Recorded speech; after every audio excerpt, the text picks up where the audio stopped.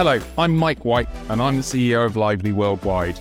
Welcome to the Fresh Takes video podcast, where we take a fresh look at the ever-changing landscape of marketing. In these discussions, we intend to find out how creativity and technology are innovating the world of brands and businesses to deliver genuine audience connections.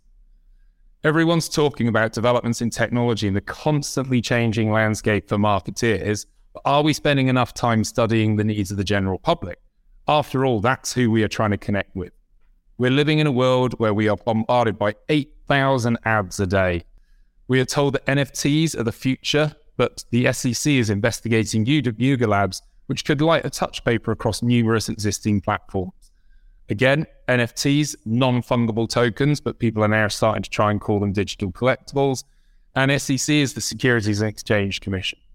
So how do we navigate these constantly evolving advances in technology while wanting to stay creative and be at the center of culture? Well, this is why we are here. Lively is a creative innovation agency taking an agnostic view across all this noise and finding the true pioneers of creativity, innovating in the world of marketing and entertainment. So we can actually discuss what we have learned and how best to navigate the future. So without further ado, welcome to my first guest, Victor Murphy, Brand and Planning Manager at Pernod Ricard, and previously in international marketing at beauty industry leader L'Oreal. Victor is currently working on Pernod Ricard's marketing transformation for global brand and local country teams. And I'm excited to hear about Victor's insight and experience of creative effectiveness and brand planning across these leading retail companies. So, hello Victor, how are you? Hello, Mike. I'm very well. Thank you. I'm very happy to be here today. So thank you for the opportunity. Two of my favorite subjects, creativity and technology. There you go. We're going to get on fine then. Well, look, let's crack straight into it because you've obviously been doing a lot. You've just come off doing a successful Insight series with Warp, which was really interesting to kind of listen to and watch. And one of the things I kind of picked up on was you say that creativity is your number one factor at Pernod Ricard determining ROI. And we kind of know that ROI is really a holy grail for obviously marketing, but more experience, kind of brand experience and stuff. So could you just elaborate on that a bit more and tell us how you do that? Yeah, sure. So indeed, we do like to remind our teams that creativity is the number one actionable driver of our marketing activities and their ROI, especially far ahead of the ones afterwards. And those are brand codes, such as logo, fonts, pack shape, and excess share of voice. So it's really creativity that pushes our ROI forward. And when it comes to measuring that ROI, well, it all depends on the type of brand activity and the touch points used. But we generally look at several key measures for creative effectiveness all throughout the consumer journey: reach, engagement, sentiment, brand recall, product trial, conversions and sales, as well as advocacy, just to name a few. So the advantage of tech-first brand activities is that it's more possible than ever to track these metrics, which in addition to having a more precise understanding of our return on investment, also allows us to pivot campaigns if needed in order to optimize them, just as our Spanish liquor brand Rua Vieja did when one of their campaigns started to go viral. That's really interesting. So very much a kind of a test and learn approach and really kind of integrating how you're measuring data and things like that to empower the creative process, basically. Absolutely. That's great. We've been hearing a lot of that recently. And so have you data and the role within creativity has always been kind of a big subject matter. Have you got any kind of, how do you manage that? That's a hell of a task, isn't it? There's all these different data streams coming in. Like, have you got any kind of pointers on how best to kind of balance that? Well, data, it's really today's currency when it comes to marketing effectiveness, especially first-party data, which is growing in importance as we move away from third-party data. And I think I can also complement what I said just before by saying that this data allows us to have stronger consumer insights, not just in after our marketing activity and analyzing the KPIs and seeing how we can optimize them. But even from the very start of the process, I would say when it comes to creativity, that often starts with our agency partners. So for example, we can use data to pull out the right consumer insights. We can use data to also respond to their creative proposals and ideas to really concretely let them know why we think this would work or wouldn't work with our target consumer. And so data really allows you to become much more fact-based and less objective, as we may have done in marketing in the past. Speaking from the agency point of view, it's you have to start with, we've always said to our clients, you're the expert in your customers, your products.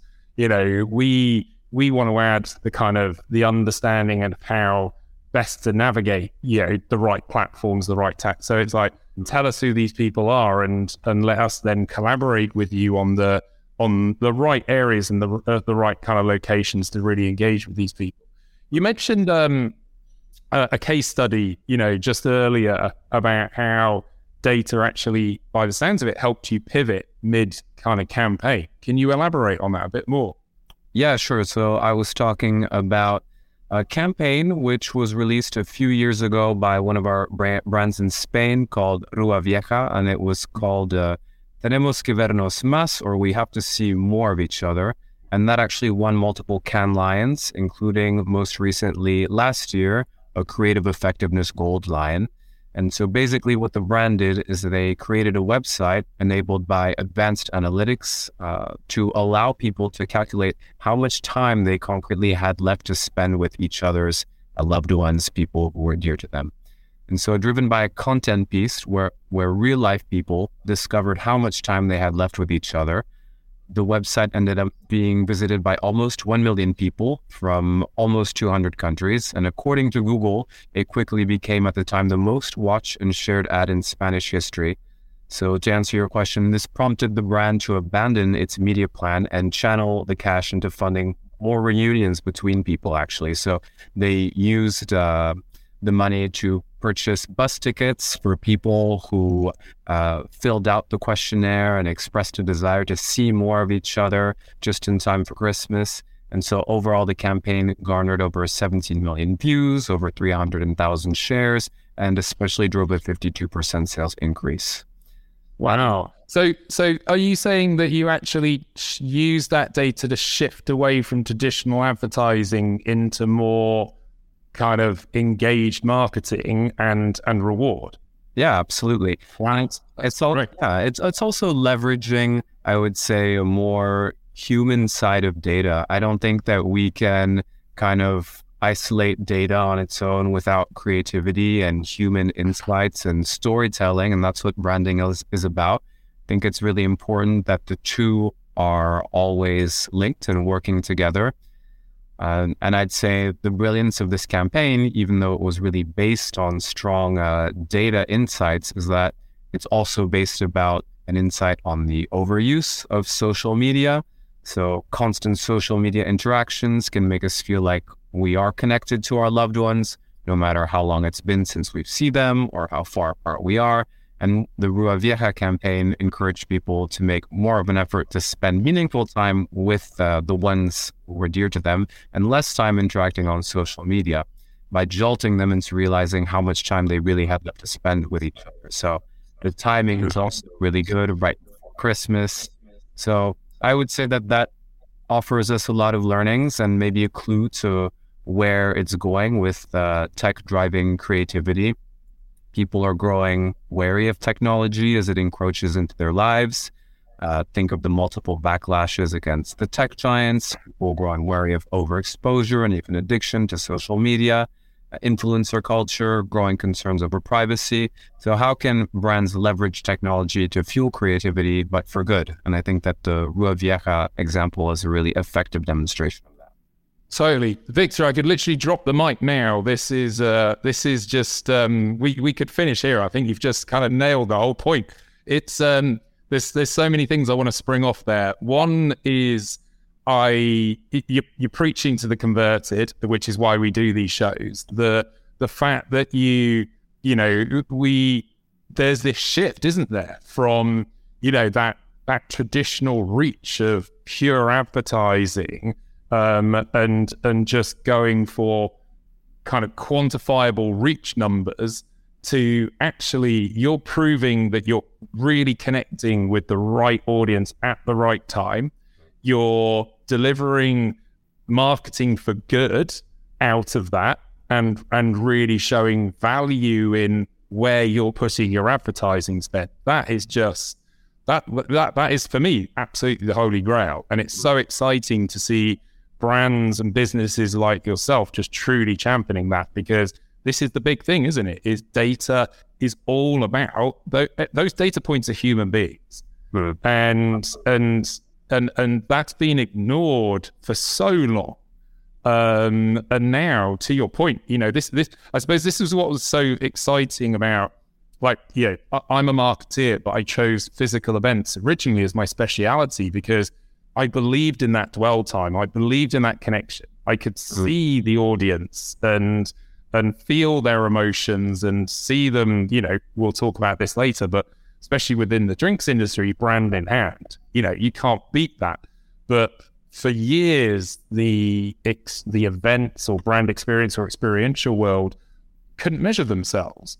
And it was always madness for me, because the minute you integrated content and technology and things like that to exactly what you said, you could then really prove where your spend was going and true ROI. And for me, I suppose the interesting question is that you're showing that there's, and correct me if I'm wrong, but that there's more value in that connection and engagement than there is in just kind of pure reach. Of course, you need the reach, but you need, it needs to be integrated and really form into that, because you've just shown like a full ROI down to product sales, which is fantastic. Yeah. You also said a very interesting one, which came up at a talk, at an event I was at last week, about technology I might misquote you here, but leading creativity. There's this balance, isn't there? Is what comes first, the tech or the creativity? Yeah. And what's your position on that? Because I've got one as well. Yeah, I don't know if I'd say tech leads creativity, but I think the two are really mutually beneficial to each other. I would say that technology enables creativity, and there are so many outlets through which you can do that today, whether it's through data, as we were discussing. It can be through virtual worlds, meshing with real worlds, as you also so rightly said, brand in hand is so important, especially for the drinks industry. It can be through Web 3.0, NFTs, the metaverse, but in the end, and I don't want to repeat myself, but it's a really important message that it needs to remain human, and the storytelling needs to remain there, and it especially needs to bring value to the people who you want to target. And so I really would, it's easy for brands today to fall into the trap of hopping onto the latest technology bandwagon just to see, and you said it yourself, that there's a lot of pressure on brands to be in the metaverse or have an NFT strategy, but is it relevant for your target consumer? Is it relevant for your brand? And are you doing it in a way which is really communicating your brand purpose, your values, or bringing some kind of value to your consumer? So these are all questions to ask. But in the end, yes, technology is so important for creativity today. And I think I think personally it is a balance. I don't want to. The creative process is incredibly valuable for all of us, isn't it? But I think like you said, I've literally just been texted by a friend of mine who's in the music industry, and he was kind of like, why is everybody talking about the metaverse? It's because he's a gig guy. He believes in concerts and new music. Yeah. And I was quickly to explain to him, and I think this is a problem with our own marketing, isn't it? Is everybody loves to talk about the next big thing and the buzzword, but to your point, it's you focus on the human first. You think about where they are, what worlds are they in. Logitech was a previous interview that we did, and they said something really interesting is, they had to reach Gen Z, and Gen Z are, I'm going to say living in the metaverse, but this word metaverse is not solved yet. They're living in gaming worlds right now, which is why they did an awards ceremony in Roblox. But you go where your audiences are, don't you? So that's the important thing, is think about these people as human beings, thinking about where they are, what media channels and platforms are they, including the live environment, and go out and kind of engage with them. I suppose the important part of the creative process alongside technology and data is the authenticity, isn't it? Is you can't just do it for the sake of doing it. That's kind of the important factor here. I want to kind of we've talked previously, and one of the things that really jumped out at me was you've done an incredible project with Jameson's and NFTs. Can we just talk through that process for a moment? Because to your point, that's quite an interesting balance, isn't it? It's like, NFTs is a very, very specific piece of technology. It's under massive scrutiny right now because of all of the hype. Why would a brand like Jameson's choose to run a promotion like that? Yeah. So a lot of tech acronyms flying around these days, but the Jameson initiative was actually NFC. So not actually NFT, but that was still a very creative activation by our Irish whiskey brand Jameson. And basically it was a connected bottle. So they launched a couple of years ago. Oh, sorry, just let's step back there. I made sure I defined it. What does that acronym actually mean? For all that means near field communication. So things are activated when you get physically close to the device. Right, totally understand that differentiation. Okay, interesting. So they had these bottles in Ireland where consumers could tap the cap with their NFC-enabled smartphones. It's basically the same technology we used to make mobile payments, for example. Yeah, we worked with it a lot in the live event sector. Yeah, absolutely. And then they'd get access to exclusive events, experiences, content, and more, complimentary distillery doors, for example. We've talked a lot about tech for tech's sake, and like you said, there's a heck of a lot of hype out there, metaverses, NFTs, and things like that. How have you navigated that world? Have you NFTs are getting very bad rap right now. Have you got any examples of that? Yeah. Well, I mean, I think you said it very well yourself in your introduction about, for example, the bad buzz lately about the active users on Decentraland. So, I do think if we take the macro view on that, we can definitely admit that there has been some doubt about virtual worlds and about Web3 lately, whether it's crypto or the metaverse or NFTs, just like the buzz on the active users that you mentioned. It's true also that crypto has fallen lately, although it's not the first time that it's done so. But if you talk to Web3 experts, they are taking a more long-term view. So blockchain may have the potential to take us to the future of the internet. Uncertainty is part of the process of having a market stabilize and grow. There was such hype around Web3 last year, so many NFTs getting created without being backed by any real value. So now that territory is getting shaken up and getting rid of the riffraff, if I may, which is part of the process of a market that is not yet mature, like Web 3.0, but in its early stages. So the parts that the hype created, whether they're NFTs or metaverse worlds, they're being shaken out right now. And what's left will offer people real experiences, real value on the journey to get to Web 3. So I think it's still pretty exciting, even though I definitely understand some of the doubts that we're having right now. And just as your musician friend mentioned, these are all very valid questions. And so have you ventured into any of those worlds with any of your brands? Yeah, we have. So I can maybe first talk about NFTs. So basically, when it comes to NFTs, you have three types. You have asset-backed, you have digital asset-related, or ones which offer membership into a club or a community. So Pernod Ricard today is working more on asset-backed NFTs. So, for example, we recently launched our third NFT initiative with our prestige Scotch whiskey brand Royal Salute and Block Bar, which is an NFT marketplace for wines and spirits.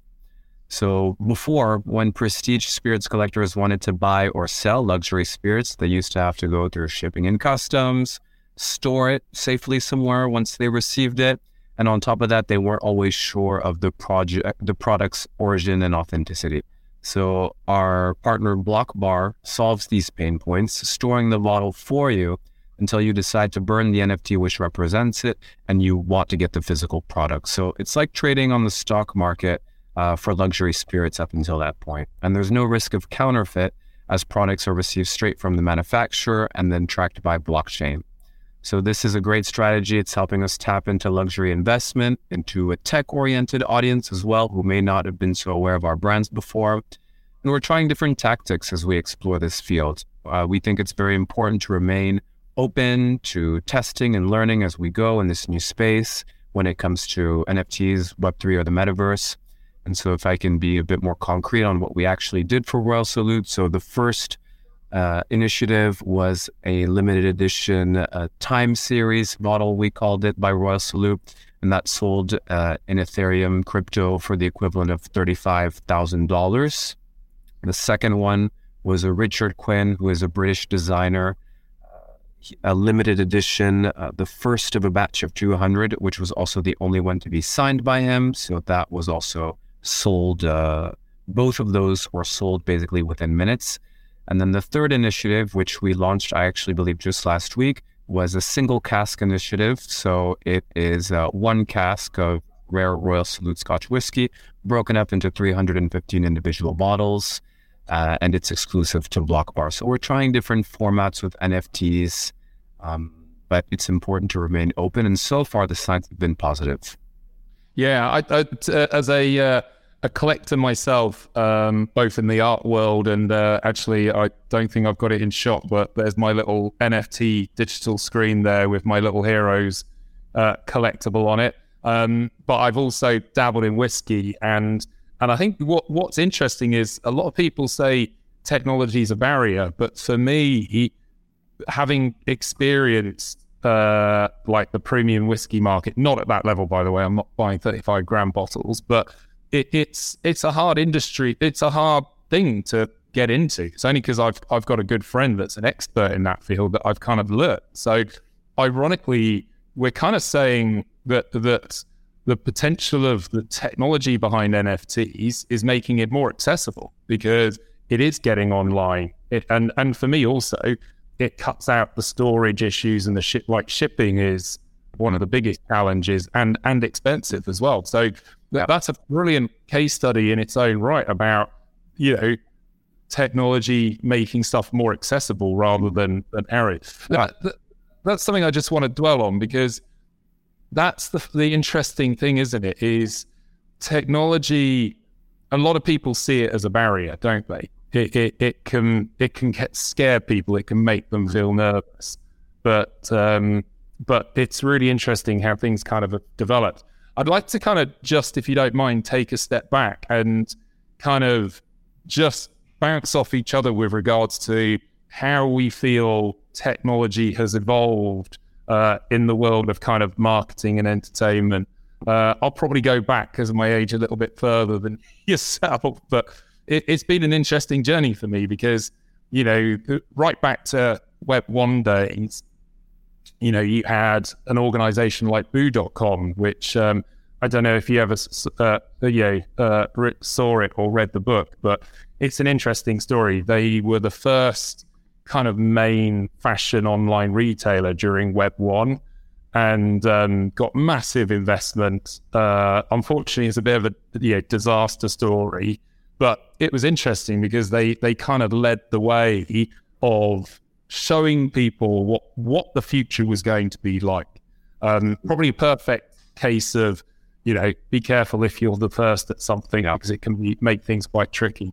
But then the interesting bit, especially with what's just happened in the pandemic, was, Madonna actually did a stream with MSN as a brand in a 2002 live stream from Brixton Academy and reached 9 million people. And so again, for me, that's quite an interesting touch point in the fact that we were live streaming as long ago as that, but it hasn't really built a momentum up until now. But that is probably the fact, and the big point I'm trying to make is, we had to get 5G rolled out, we had to get Wi-Fi rolled out, we had to get mobile phones into people's hands, and that's taken a long time.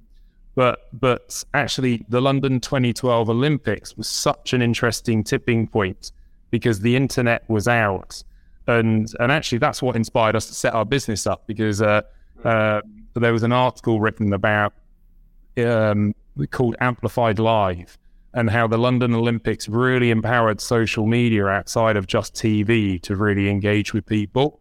And here we are now with an unbelievable amount of people. 83% of the world have got smartphones. Wow. And do you feel kind of when were the moments for you that you, as a person that's motivated by data and technology, when did you really start to see these opportunities, and when did you personally kind of see all this start to happen and go, that's where we need to be?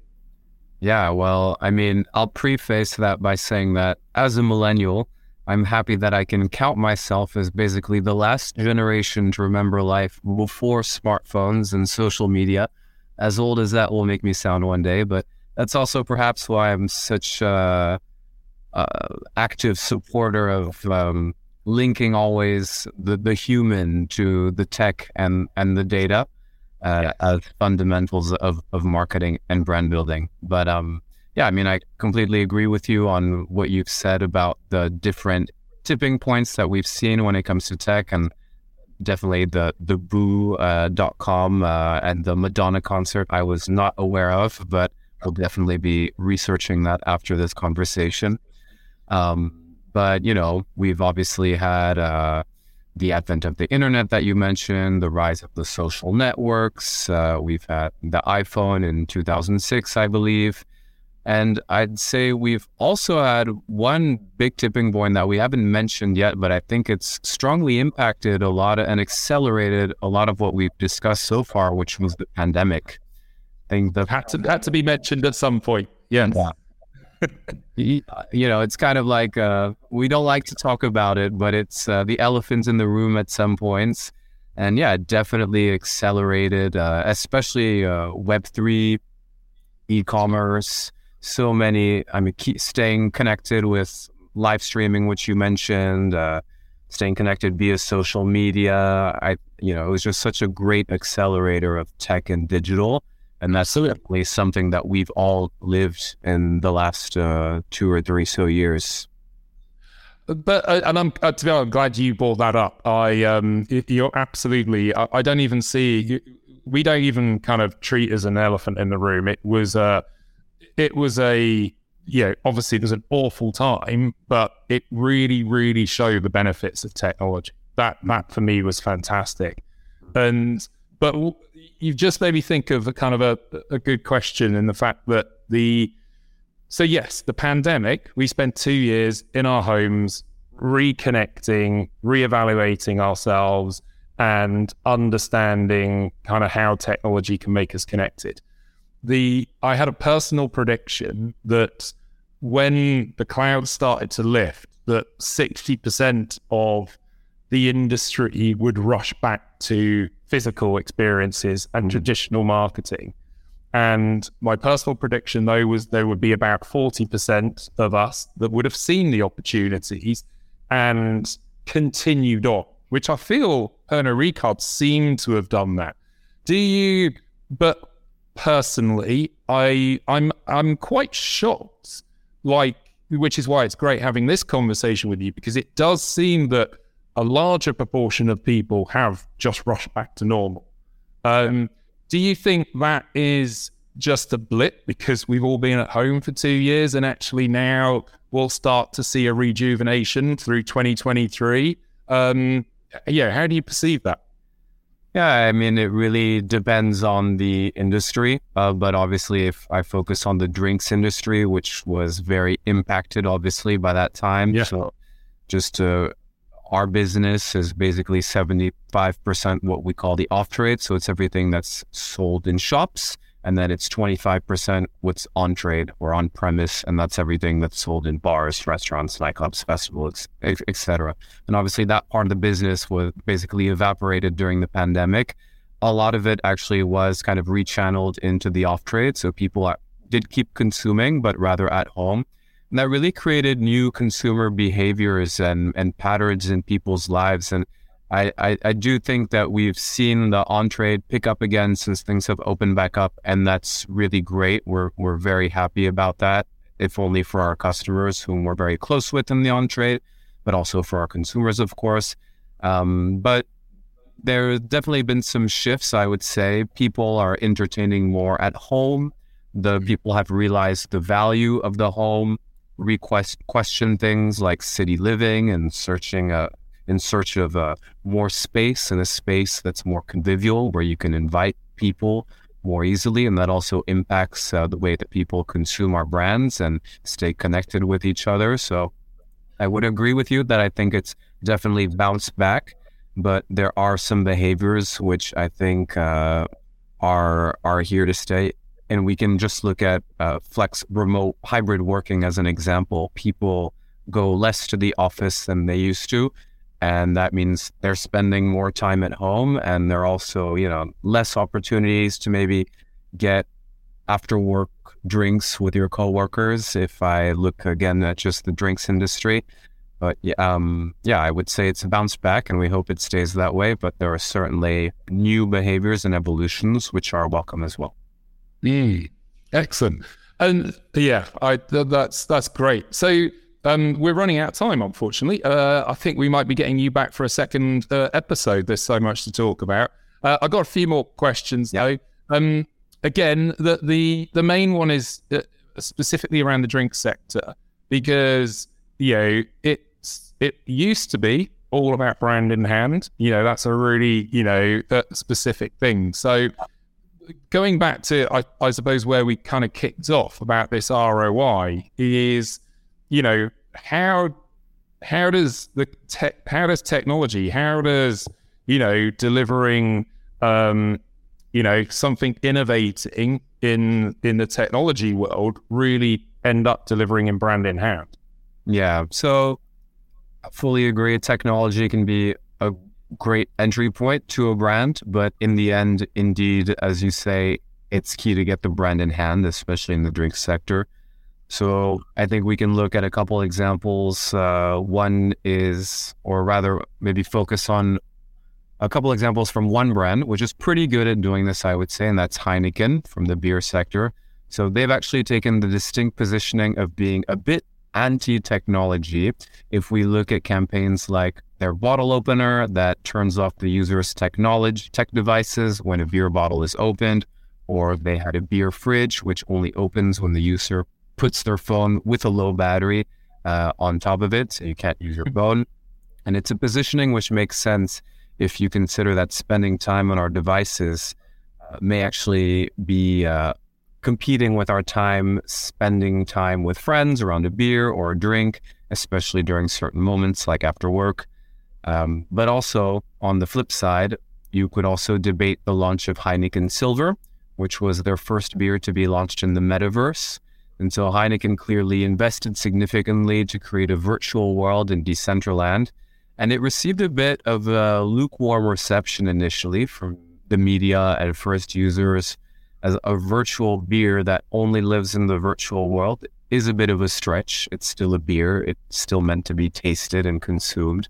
And so later, the launch was revealed to be a joke that was meant to poke fun at all of the brands jumping into the metaverse.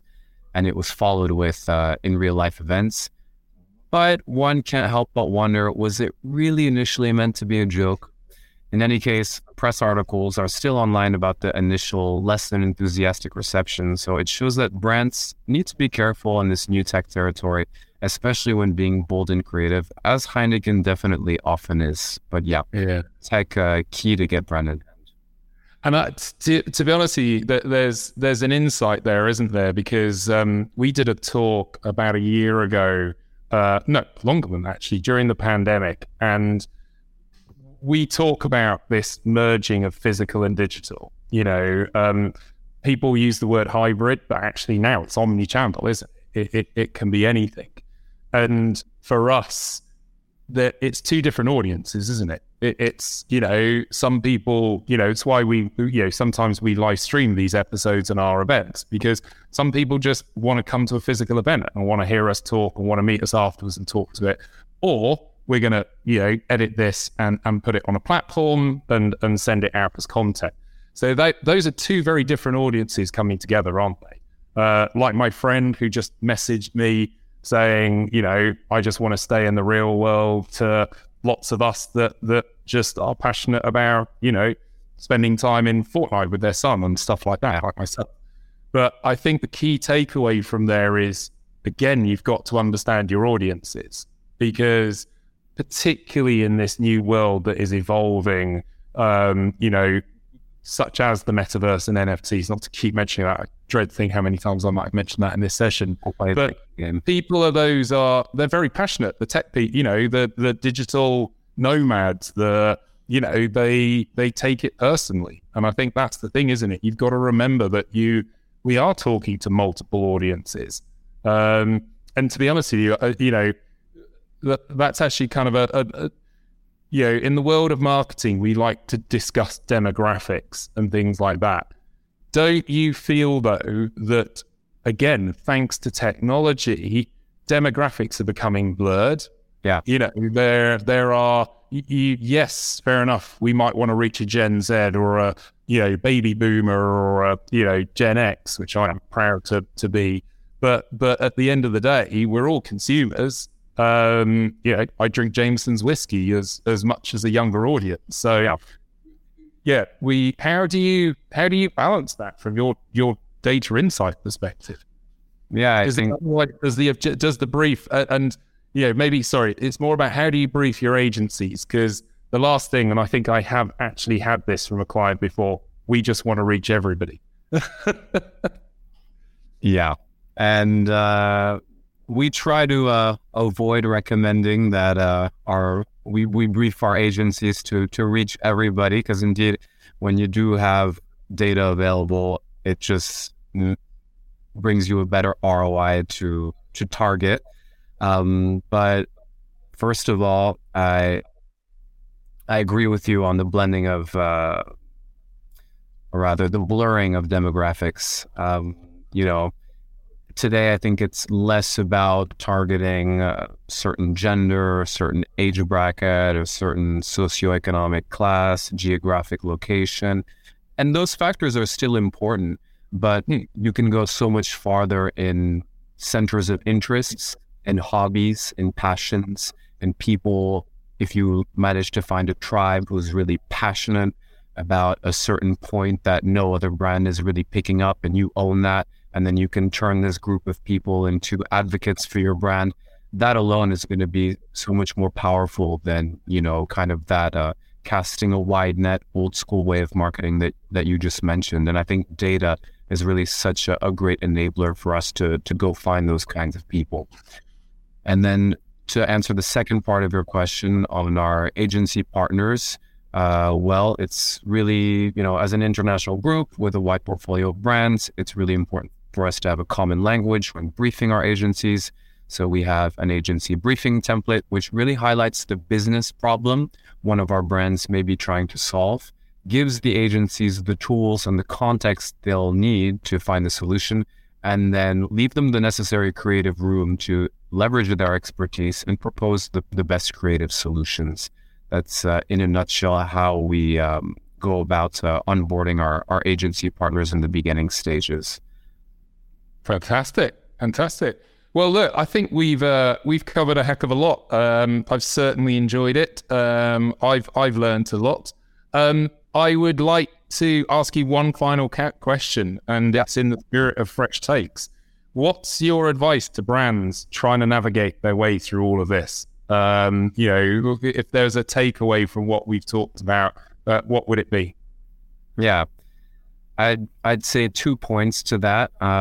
The first one is that tech can be instrumental in pushing the boundaries of creativity, but combine privacy concerns with important changes in the data landscape, like Google phasing out eventually third-party cookies. This means that brands are advancing in an exciting data and technology territory, but keeping the consumer top of mind and being forward-gazing to adapt to looming changes on the horizon will be key to successfully navigating it. Even though we can't tell the future, we have to try to look towards it regardless to be successful. And then the second one, and I think we've mentioned it before, but it's good to close on this, I think, and that's to resist the temptation to jump on a technology bandwagon just for the sake of it. Make sure that it's right for your brand, that the ROI is worth it, and that it's delivering real value to people, which is really key to getting them to experiencing your brand in a virtual world and then wanting to experience it in the real one. Fantastic. Victor, it's been an absolute pleasure. So that's a wrap to our first episode on our second series of Fresh Takes.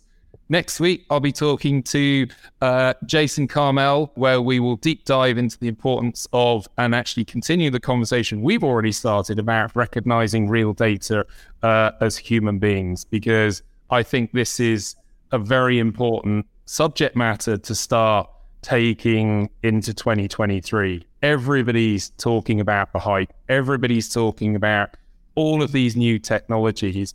And it makes it kind of latches on, doesn't it? This FOMO. It's like, oh my God, I've got to be doing it. But You don't. There is a time and place, and you've just got to always, keep it really simple. We're just human beings. Look at where your audiences are and keep it real. Brilliant. Victor, thank you so much. I'll see you in the green room after this, and I hope everybody's enjoyed it. Thank you very much. Goodbye. Thanks, everybody. Thanks, Mike. Bye. Bye.